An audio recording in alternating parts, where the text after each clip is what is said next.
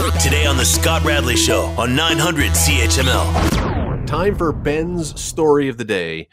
For those who are new here, Ben is back at the office. He is in the studio. He is doing all the stuff that makes this radio show work as a radio show rather than an homage to Marcel Marceau.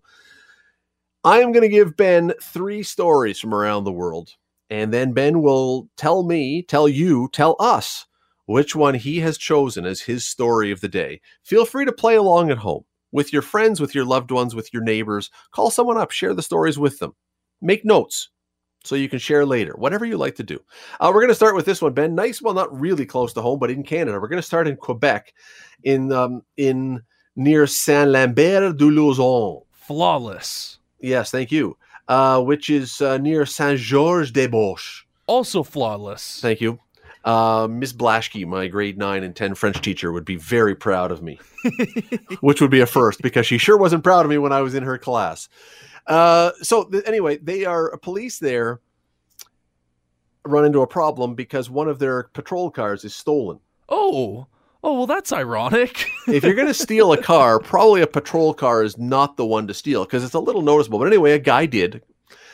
And they eventually track it. I don't know if they saw it. I don't know if there's a GPS or a tracking device or whatever in these things, but they find him. And now the chase is on. So they're chasing him down the highway. They lay out the spike belt, across the road to burst the tires. That doesn't work. But eventually he does lose control and smash into a median, gets out of the car, tries to run away. The police grab him and arrest him, but he resists arrest, according to the story. He assaults a police officer and succeeded in commandeering another cruiser, which he stole and took off in.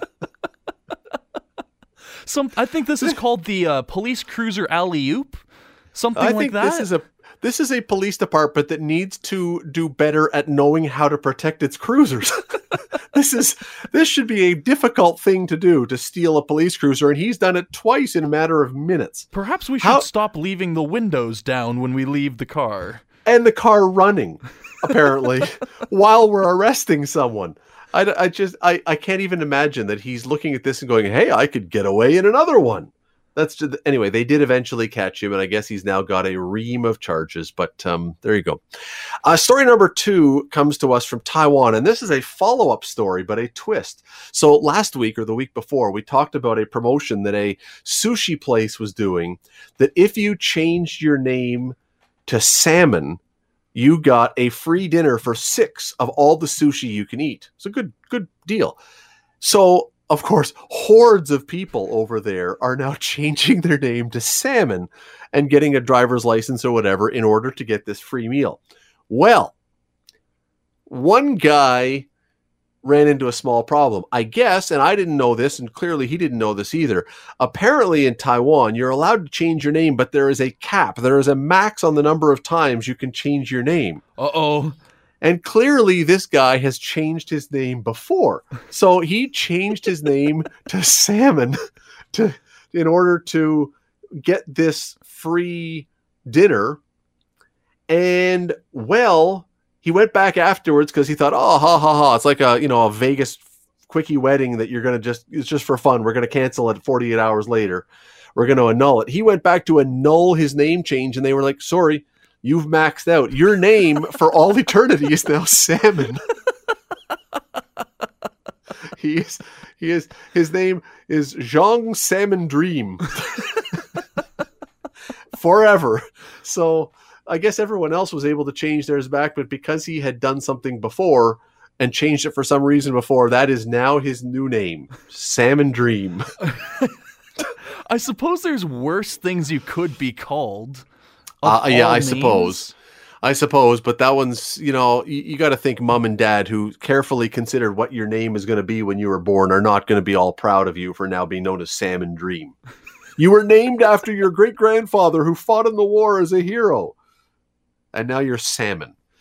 And story number 3 comes to us from, I think this is Pennsylvania, but I'm not entirely positive, but it appears, I think it's Pennsylvania. Anyway, 2 police officers responded to an escaped cow call. Okay. So now cows don't exactly move at lightning speed, right? If you've ever seen a cow, even running, cows generally don't. Bulls can move pretty quickly, but cows, they kind of lumber. So you got these two cops who are now out trying to respond to an escaped cow. And I don't know how things went south really fast, but somehow guns were drawn and, well, it went really south because one cop was felled, not killed, just injured in a friendly fire incident. Oh, no.